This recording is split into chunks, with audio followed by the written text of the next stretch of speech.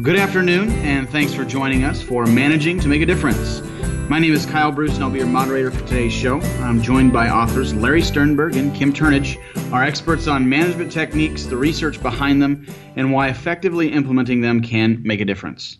Today's show is going to focus on Chapter 23 of Larry and Kim's book, Managing to Make a Difference, and we're going to be talking about micromanagement today. Yes, micromanagement. Isn't that exciting? The actual chapter is called Resist the Temptation to Seize Control. So, Larry and Kim, I've interviewed thousands of people, as a recruiter, and I have to tell you, not a single person, not one, has ever said, I want to be micromanaged. I love being told what to do and asking permission for every single business decision I make. Nada, zero. Not a single person yet has said, I want to be micromanaged.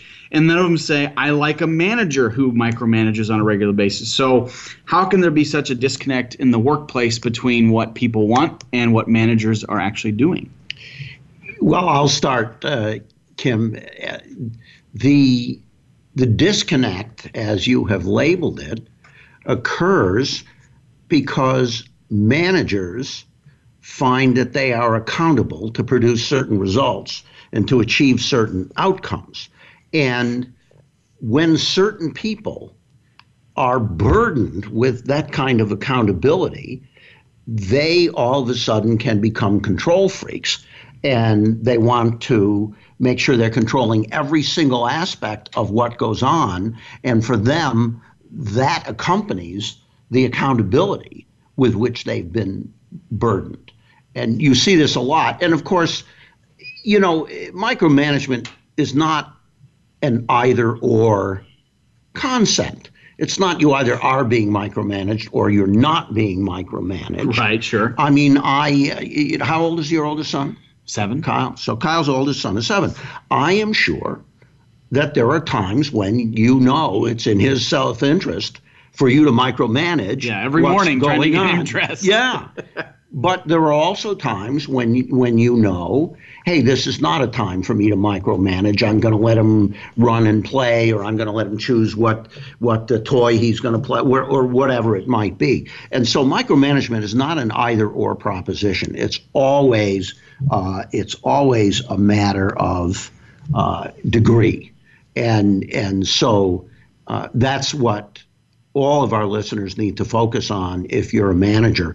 To what degree does it feel good to people and is appropriate? And what's going to get you the best results overall? Just because you have accountability, do not, as it says, the title, resist the temptation to seize control. Just because you're accountable doesn't mean that you should seize control of every tiny aspect. Kim, what are you thinking about? Well, one of the things that comes up for me with Kyle's question, which I think is a great one, why do people do it? And I think one of the reasons they do it is because it's led to their success in the past. A lot of times people who are in management positions have been very effective individual performers, and part of their effectiveness has been taking control of circumstances to ensure the right results.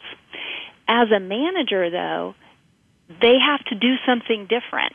And sometimes people don't make that shift, or when certain things happen in the business or on their teams, they're tempted to shift back into that pattern of behaviors that in the past has gotten them success.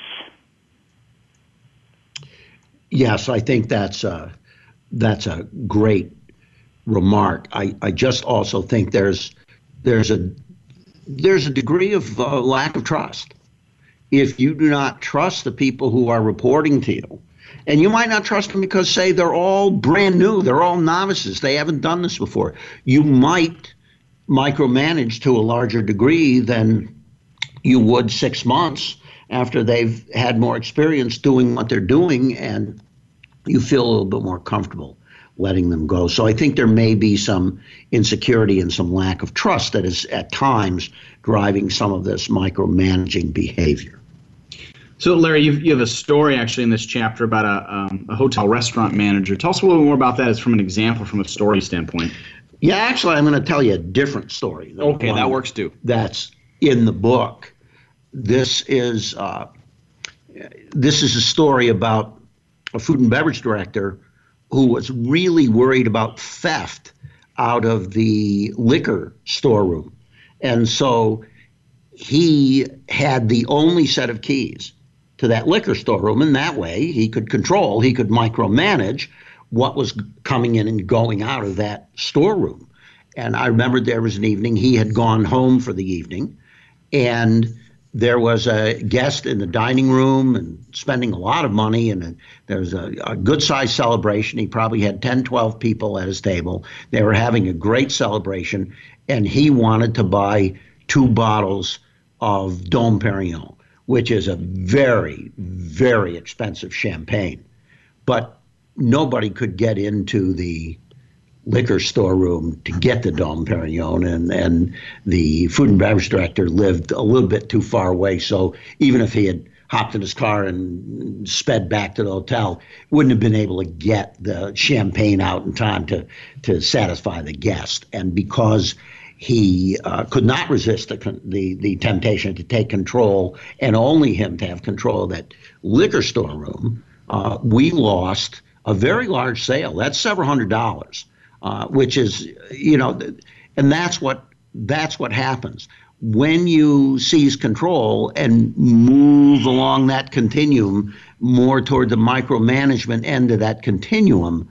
The cure is often worse than the disease, and that's the story. The story that's in the book is about a restaurant manager who botched the schedule for the employees who worked in the restaurant. And just for our listeners to understand, in a hotel and in a restaurant, labor is your number one controllable cost. So getting the schedule right is very important. If you schedule too many people, you are wasting money.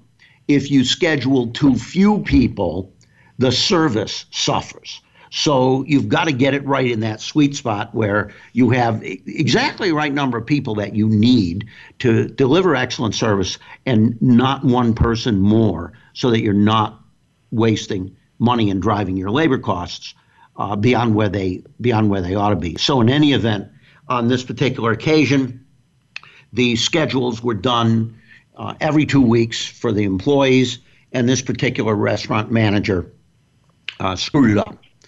And the food and beverage director became very upset, and he couldn't resist the temptation to seize control, because this went wrong once, and service was terrible, and they got lots of guest complaints. And the food and beverage director wanted to make sure that didn't happen again because of mistaken scheduling. So he said, from now on, the restaurant manager has to run the schedule by me. I have to check it, and I have to approve it. And he said not only that department, but all the departments who reported up to him all of a sudden had to run the schedule by him. So he just gave himself a huge amount of work every 2 weeks while these people were doing their schedules. He was actually redoing the schedules or reviewing them very closely to make sure they were right.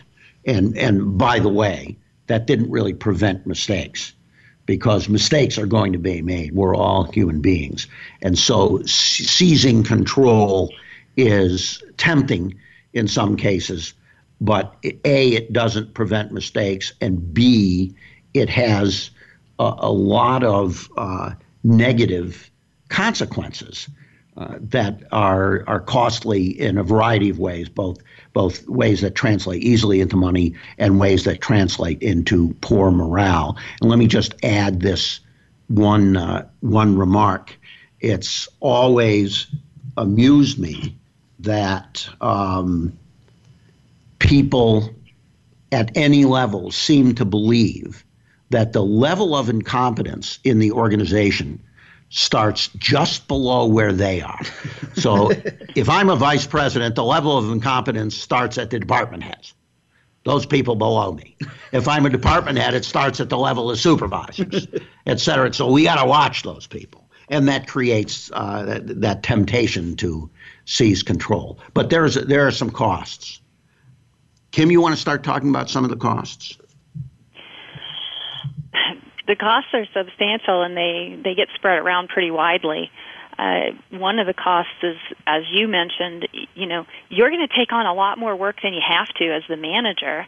You're going to have to be spending more time doing things that are closer to the front line. And that in itself has some costs, because the reality is that from where you're sitting, you might not have all the information you need to make the best decisions. And the people who are closer to that decision, that department manager making that schedule is the one who knows more of the right information to get the schedule right the first time anyway. So you're just compounding the things you need to know, the things you need to have in your head, and the opportunities for you to make a mistake when you do that. That's one kind of cost. The other kind of cost that really concerns me is because when we talk about managing to make a difference, we're talking about managing people in a way that makes a difference for them, that changes their lives, makes them better people, helps them be more of who they are, helps them grow and reach their goals. You're making a huge sacrifice on their behalf when you decide to micromanage, because you're not allowing them to have those opportunities for growth and for achievement and for taking on more. And those opportunities for growth are going to involve people making some mistakes. No human being is going to grow if they are overprotected to a point where they can't make a mistake. So I couldn't agree more with you, Kim. You're not making a big difference in someone's life if you are not giving them enough elbow room, because the opportunity to make a mistake is also the opportunity to successfully get it right.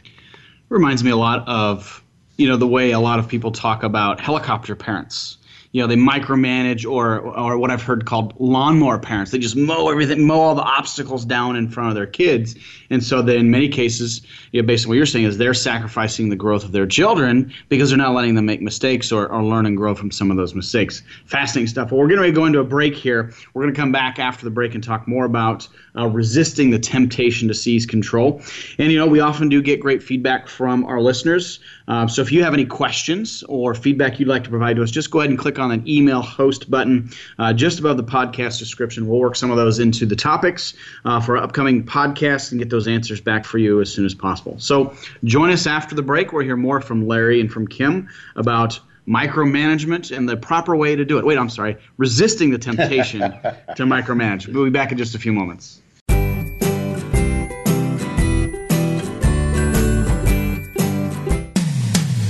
When it comes to business, you'll find the experts here. Voice America Business Network. Asked to manage your teams but wonder when or how? Join Talent Plus on-site with us or at your corporate office for a seminar built just for you. Leadership Toolbox focuses on individual engagement, talent and fit, team dynamics and growth, and creating a strength-based culture. This interactive, seminar-style format is just the set of tools you need for world-class team performance starting now. Reserve your spot today at talentplus.com. When managers make a significant impact, their teams are engaged, motivated, and excited. They love what they do. When those people work for you, you get results. Results matter, and people drive results. At Talent Plus, we've assessed millions of people over decades using our rigorous science to predict successful on-the-job performance and cultural fit with an organization's mission, vision, and values. Our online assessments and person-to-person interviews not only identify talents, but uncover a roadmap for success from a person's first day on the job to the day they retire. When people celebrate their talents, use them daily, and think about how to lead with their strengths, they help their companies grow, produce, and innovate. Want to learn more about empowering your people to help you do great things? Visit us today at talentplus.com. Have you become a member yet? Sign up now to become a member of Voice America. It's always free and easy. Plus, you get to take advantage of some great member benefits. Get unlimited access to millions of hours of on-demand content across all of our channels. Keep track of your favorite episodes, shows, and hosts in your own customizable library. Find out what shows you might be interested in based on your favorites. Plus, you get insider access with our newsletter. Membership gives you more. Sign up at voiceamerica.com and click register at the top right. Up-to-date business and financial news. Call now and get the financial information you need. 866-472-5790. 866-472-5790. The experts are here. Voice America Business Network.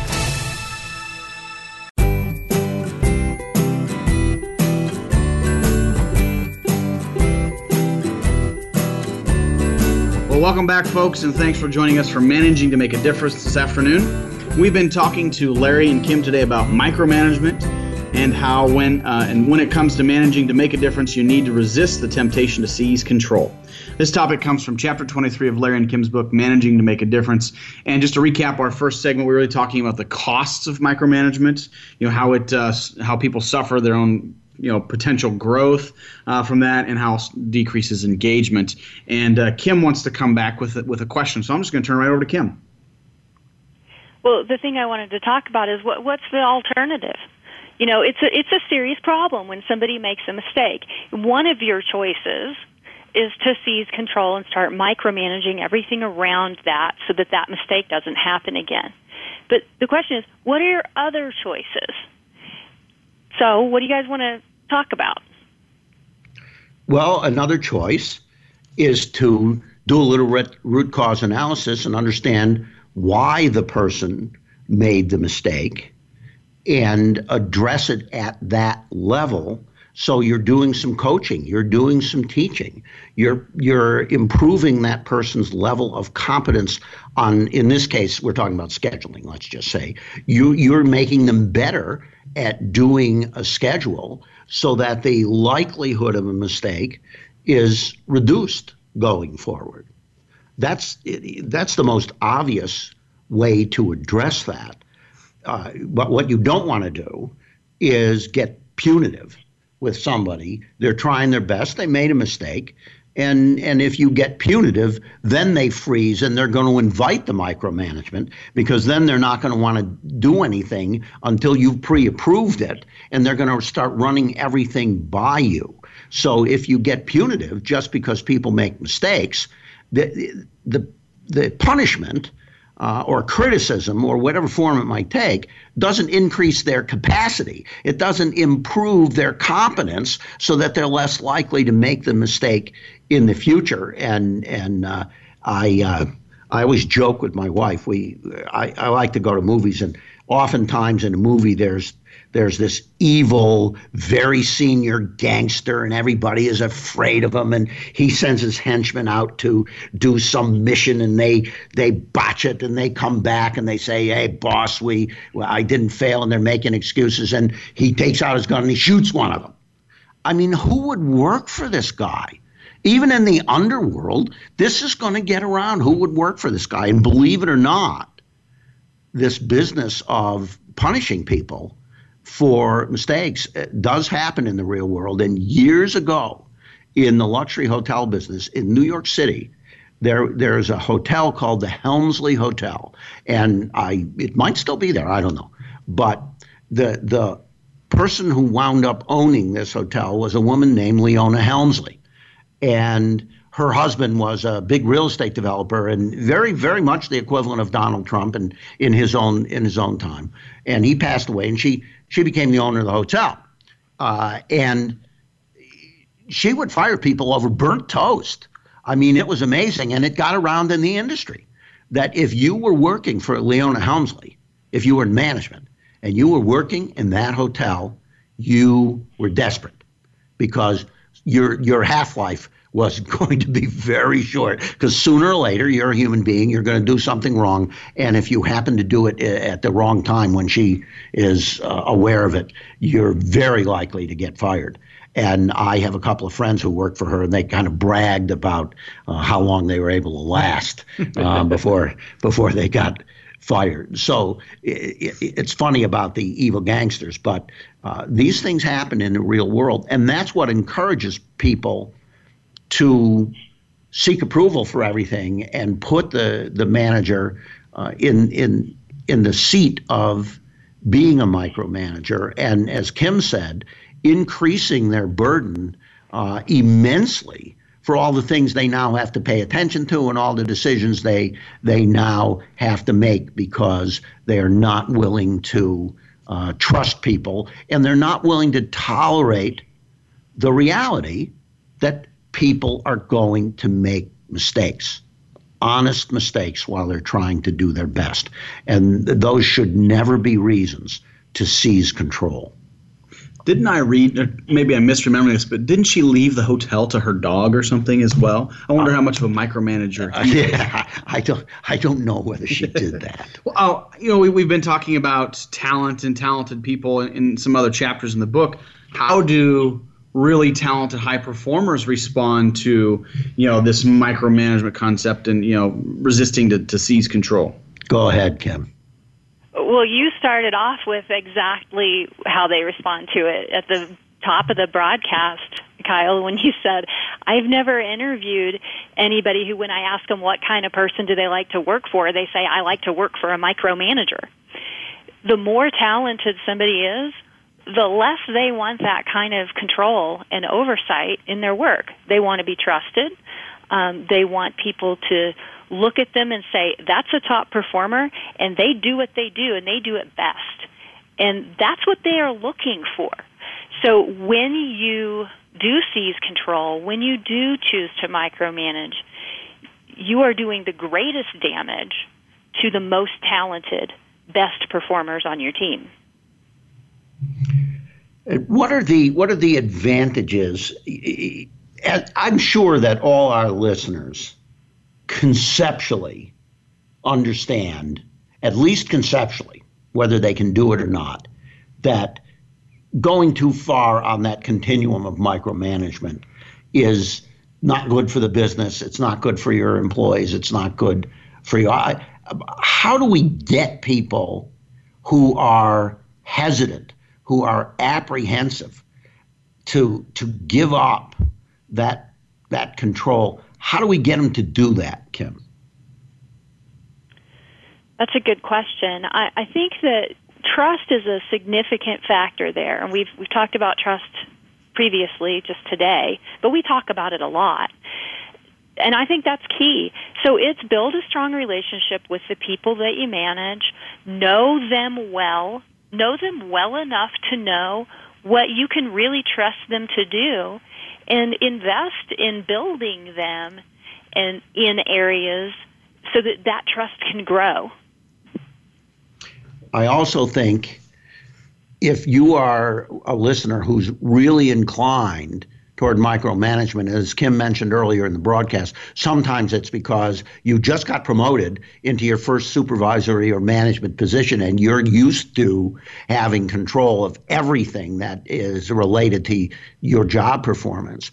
If you're in this category where you just are afraid, I want you to understand that just because someone makes a mistake, your business does not sink into the ground. It is not life-threatening for your business when people make mistakes because they're making them now. Even in a regime where there's a lot of micromanagement, people are making mistakes all the time. So micromanagement doesn't prevent mistakes. And lack of micromanagement, you just take a deep breath and understand, okay, some people are going to make some mistakes.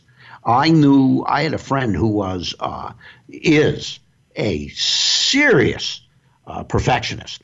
I mean, the best is barely good enough for this gentleman. And he became the president of one of the most prestigious hotels in the world.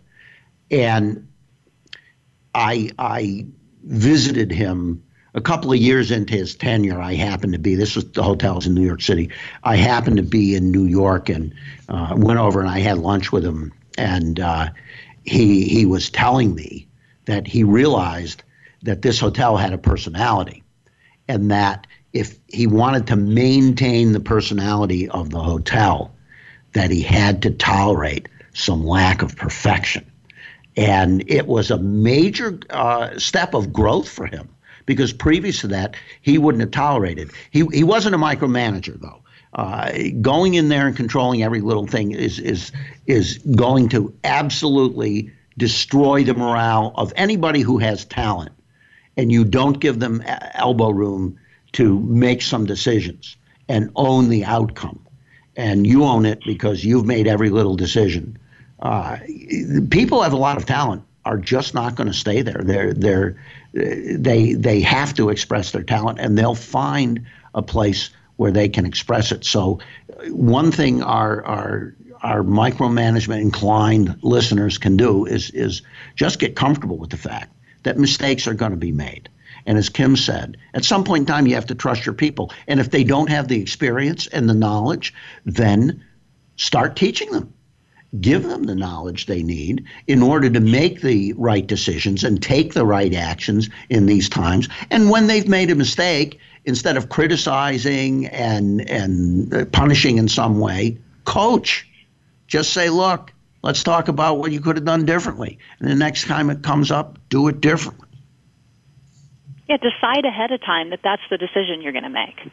Decide ahead of time that you're not going to seize control. You're not going to micromanage. What you're going to do instead is to coach that person and build the relationship with them so that it's stronger, so that you have greater trust in them moving forward. So we're going to go into a break here in just about a minute or so, but I want to play a little bit of devil's advocate here with you guys. That means we're God's advocate. Go ahead. Right. Yes. Okay. You're saying it's almost never true that micromanaging is going to improve things, but I have to believe there's some instances where it will. And I would like to talk about that after we come back from the break. When is it good to micromanage, and when does it work, and why? Just again to kind of get the counterpoint to that. So come back and listen after the break, and we'll talk a little more about that. But before we go, have you bought your books yet? They're available in bulk orders. So if you want to get more than 6 books, you can go to www.800ceoread.com to get bulk order books. You get a 20% discount. It's a great way to order them for your whole team, maybe for all your new associates who might be starting. So I highly recommend that. And also, we have a microsite for additional materials. If you're looking for some tips, some tricks, and some tools, go to www.managetomakeadifference.com. Again, managetomakeadifference.com to pick up some of those tools from us and from the book Managing to Make a Difference. So with that, we'll leave you, and we come back and we'll talk about when micromanagement actually does work.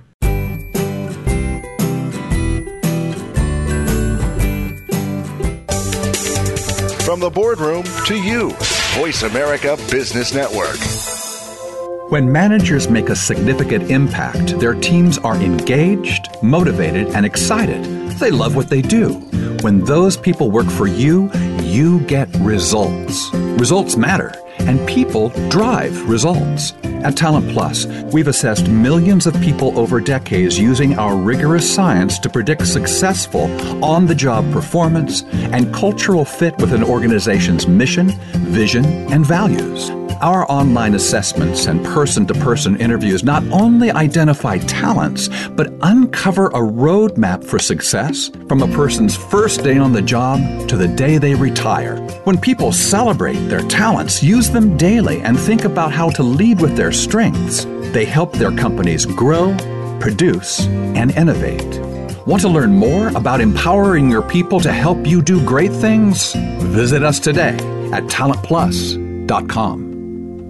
Asked to manage your teams but wonder when or how? Join Talent Plus on-site with us or at your corporate office for a seminar built just for you. Leadership Toolbox focuses on individual engagement, talent and fit, team dynamics and growth, and creating a strength-based culture. This interactive, seminar-style format is just the set of tools you need for world-class team performance starting now. Reserve your spot today at talentplus.com.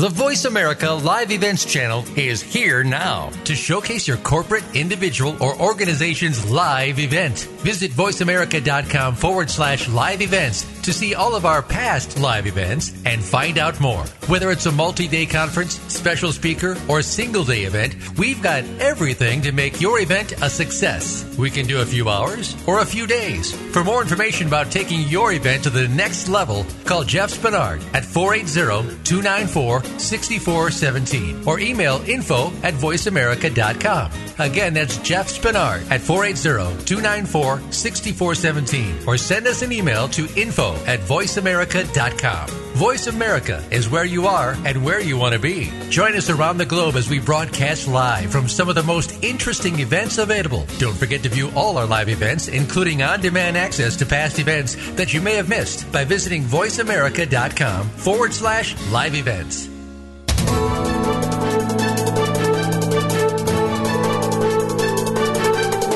Whether the market's up or down, or if you're looking to improve your portfolio, our experts are ready to talk to you. Call now. Toll free, 866-472-5790. That's 866-472-5790. Voice America Business Network.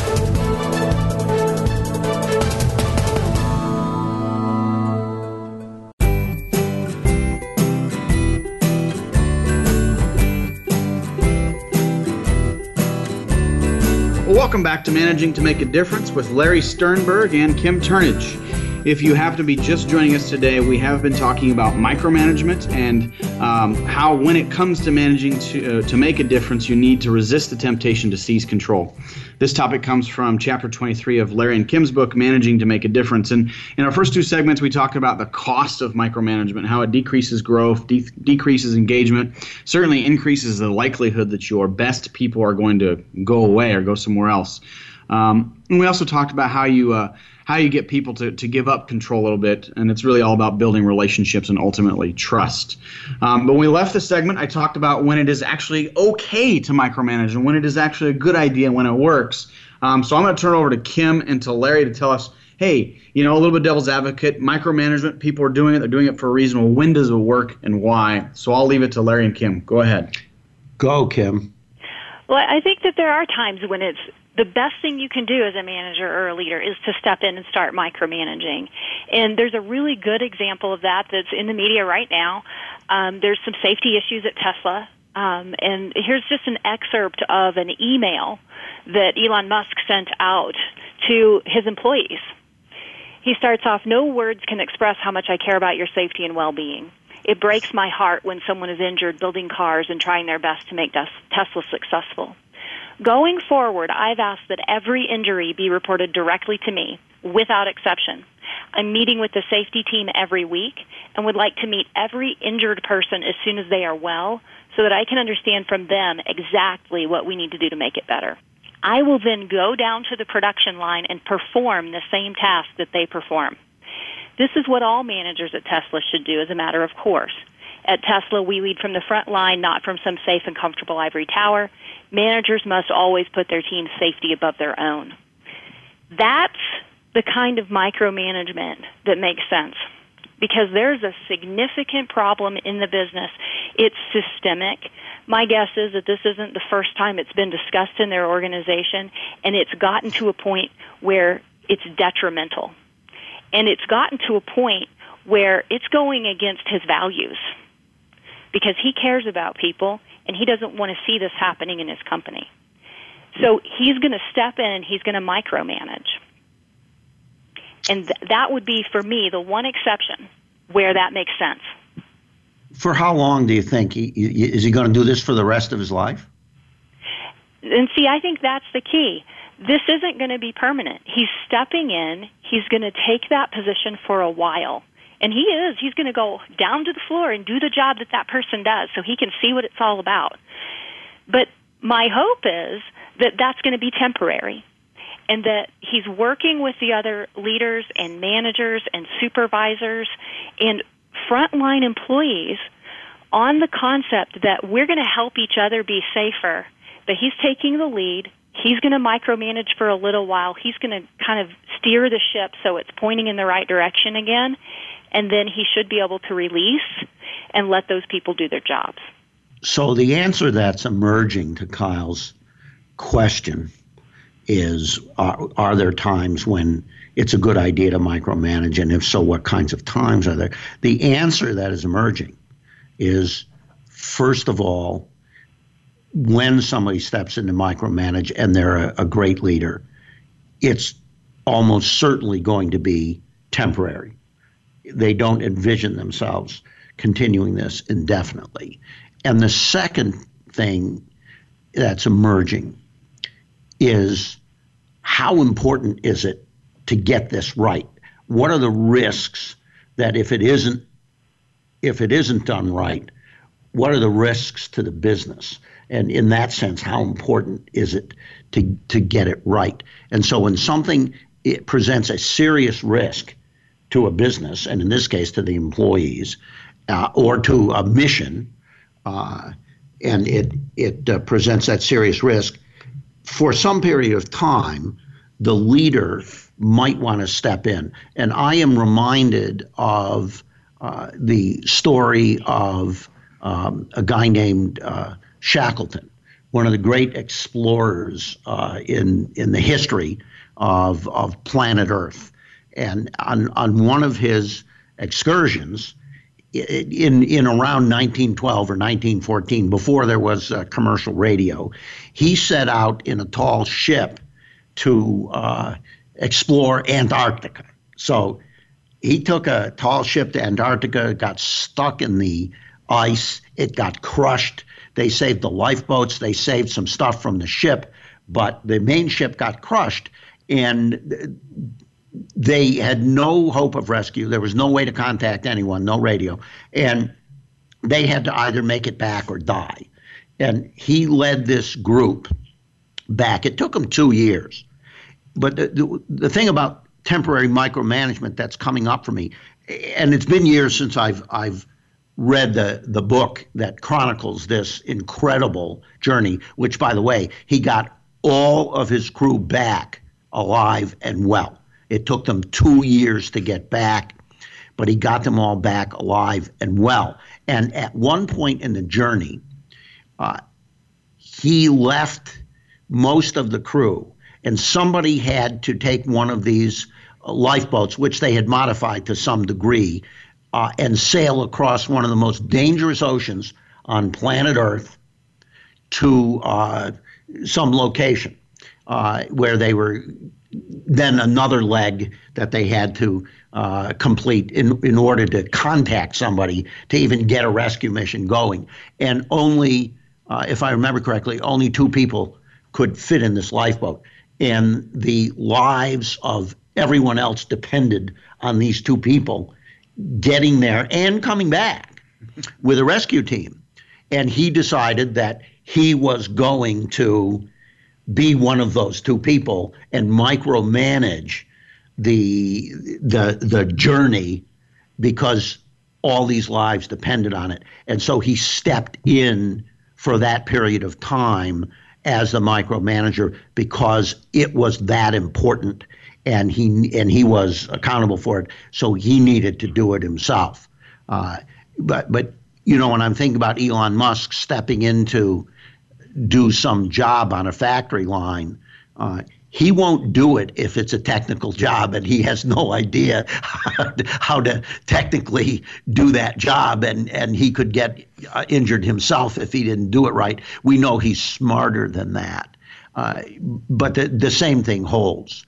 You know, it's temporary, and it depends on how important it is and whether the boss who's going to take over and micromanage the situation, in fact, has the necessary level of skill and knowledge to ensure that this is going to be done right. So even though you're the hospital administrator and there's a very, very delicate and important operation going on, if you're not a doctor, you're not going to step in and micromanage that operation. Brain surgery? No problem. Let's go. Exactly. Well, and if you are the expert, let's say you are the expert and you are the one who needs to sail that little boat over to get the rescue team to come back. Okay, let's do that once. This is a special circumstance, right? And it's the level of importance, it's the level of immediacy of the thing. But the reality is, if you're going to get in that boat and do that every single time, you're not being the best leader you can be, because you're not equipping and empowering other people to develop the level of expertise that you have so that they can do the job. So I'm thinking about some managers that are probably listening to the show and thinking, okay, I've caught myself micromanaging before. How do I keep myself from doing that in the future? So let's just say, hey, Kim and Larry, I'm a recovering micromanager, right? And are there some tips or some tricks that you would give to me that you've learned from others or from your own past? And are there any markers that I should be paying attention to keep me from slipping back into some bad habits? What types of tips could somebody walk away with from you guys? The best tip I can give you, and this is for people who are inclined to micromanagement, this could be like asking you to jump out of an airplane. The best tip I can give you is ask your direct reports, what decisions and actions are you fully competent to make today, right now, that I am micromanaging, and that things would be much better for our customers, they'd be much better for you, and they'd be much better for me if I lightened up on that.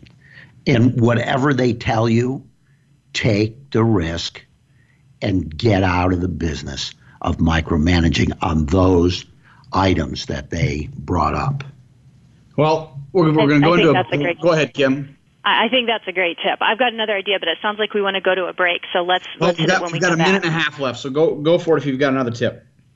Well, it's just an add-on to that in some ways. It's to use your analytical powers and calculate the costs and benefits.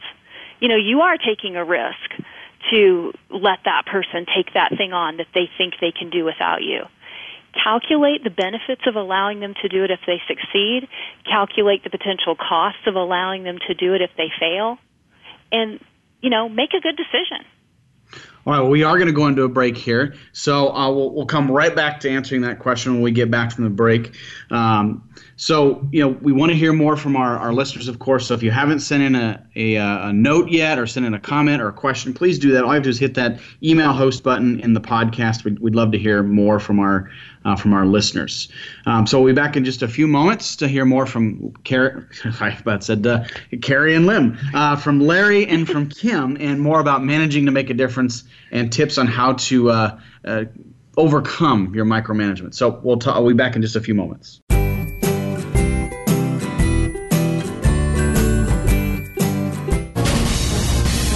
Voice America Business Network, the bottom line in business. When managers make a significant impact, their teams are engaged, motivated, and excited. They love what they do.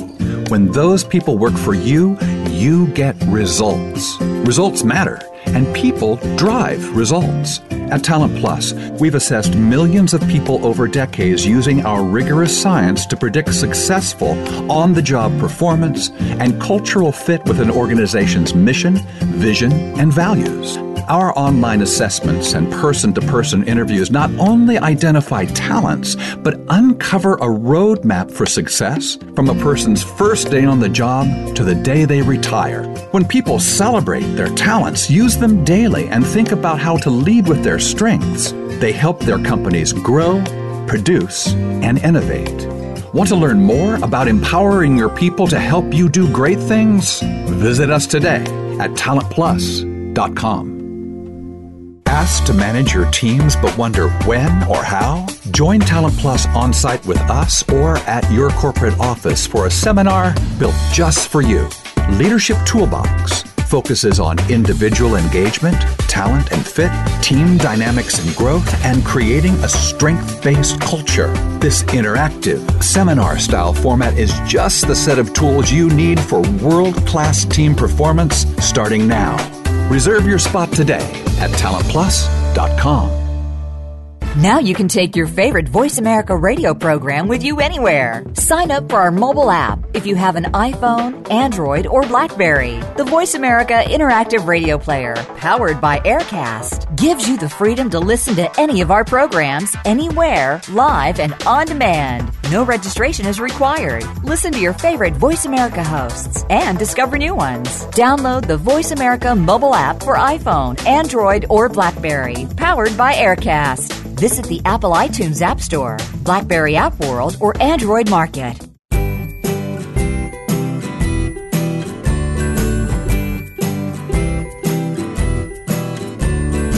Well, welcome back to Managing to Make a Difference with Larry Sternberg and Kim Turnage. We started today on the topic of micromanagement and how when it does come to managing to make a difference, you need to resist the temptation to seize control. This topic comes from chapter 23 of Larry and Kim's book, Managing to Make a Difference. And really, we've been talking about the costs of micromanagement, how it decreases growth and engagement, and how if you do give up control a little bit, it's about, to do that, you have to build relationships and trust people, and knowing that talented people just aren't going to stick around if you micromanage too much. When we left from our last segment, we were talking about the measuring the costs and the benefits of micromanagement, really taking and calculating that. And so I'm going to come back to those tips a little bit that we were talking about. Larry first gave us the number one tip for our recovering micromanagers to ask your direct reports, what are you competent to do now that I am micromanaging, and maybe being able to let go of that. And then, of course, calculating the cost benefits of doing that. So I'll turn it back over to Larry and Kim to talk more about the costs and benefits. One of the big benefits for you as a manager is it's going to free up your time. Micromanagement fills up your bandwidth extremely rapidly. It takes a lot of time to do that.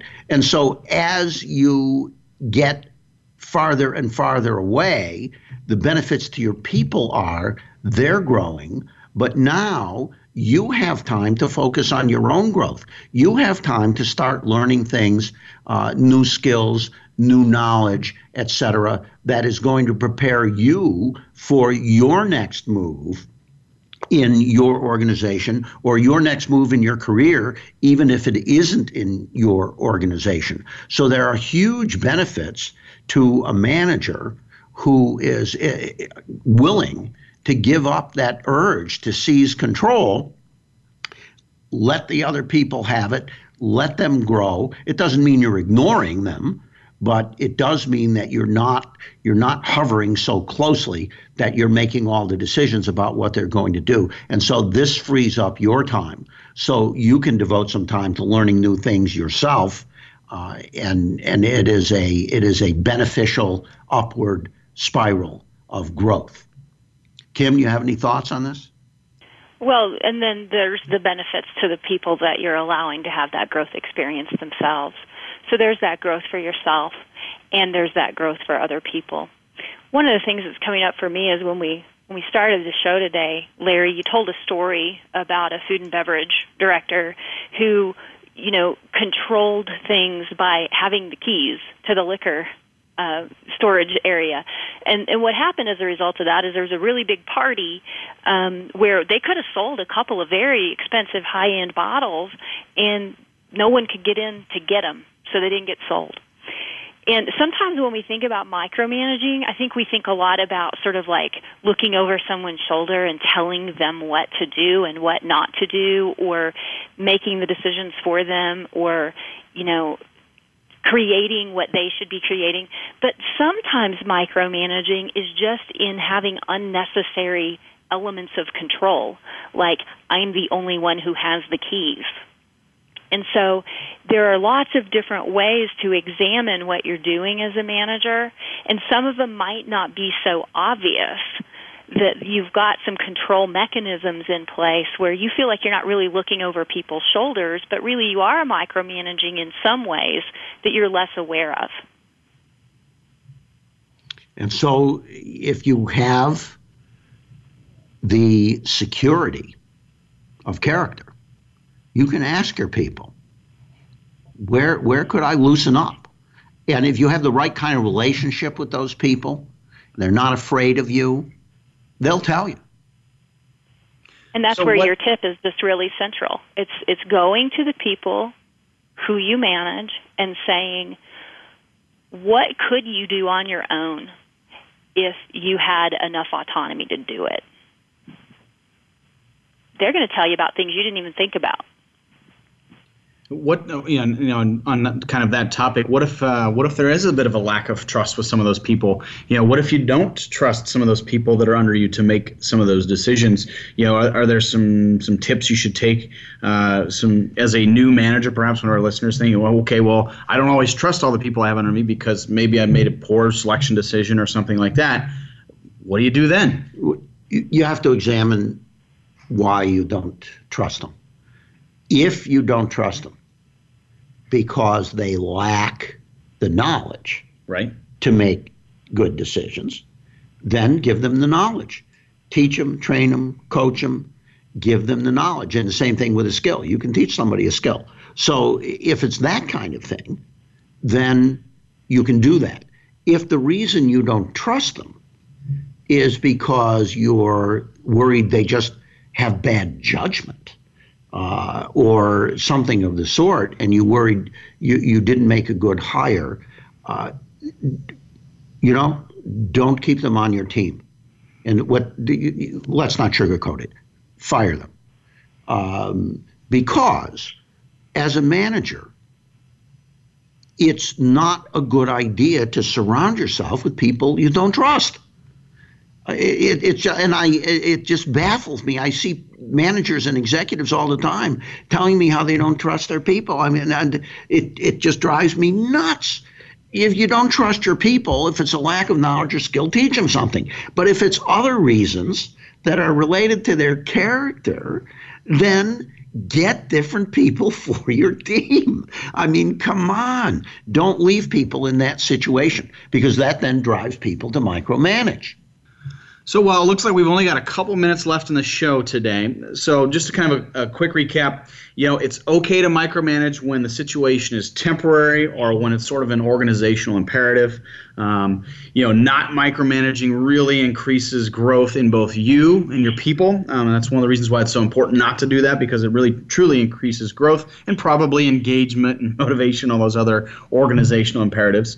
And really, not seizing control is really about trust, and it's about relationships, and it's a key to building a great organization and a great team. Now, I'm looking at next week's episode, Larry and Kim. I see it's going to be about empowering your people. Could you guys give us a little bit of a teaser for the next podcast? Yeah, it's really related to not seizing control, but it's more about the bigger picture. Empowerment requires trust, and once you empower people, you give up 51% of the vote. You're actually allowing people to make decisions that you might otherwise make. But as I say, you're teaching them, you're coaching them, and at some point in time, you're going to accept the fact that they're going to make the decision. Once a team is on the field and the whistle blows, the coach could have done all the coaching he or she wants. But in those moments of truth that are now occurring at a very rapid rate, your players are going to make their own decisions about what they're going to do. There's no way to control that when they get on the field. So resisting the temptation to seize control just leads right into our next chapter, empower your people. So, hey, it's a hand-in-glove sort of thing, right? Well, that's going to be our show for today, folks. Thanks so much for joining in. We love it that everybody's giving us great feedback. So if you do have questions or feedback, please click on that email host button. We'd love to hear more from you. And if you haven't ordered your books yet, Managing to Make a Difference is available on Amazon.com as well as BarnesandNoble.com. And if you'd like to go to ManageToMakeADifference.com, we've got some really helpful tips and tricks and supporting materials there. So please check it out. See if you have any questions. Just let us know. So until we see you next time, focus on how you can go out and manage to make a difference in the people that are around you every day. Have a great afternoon, everybody.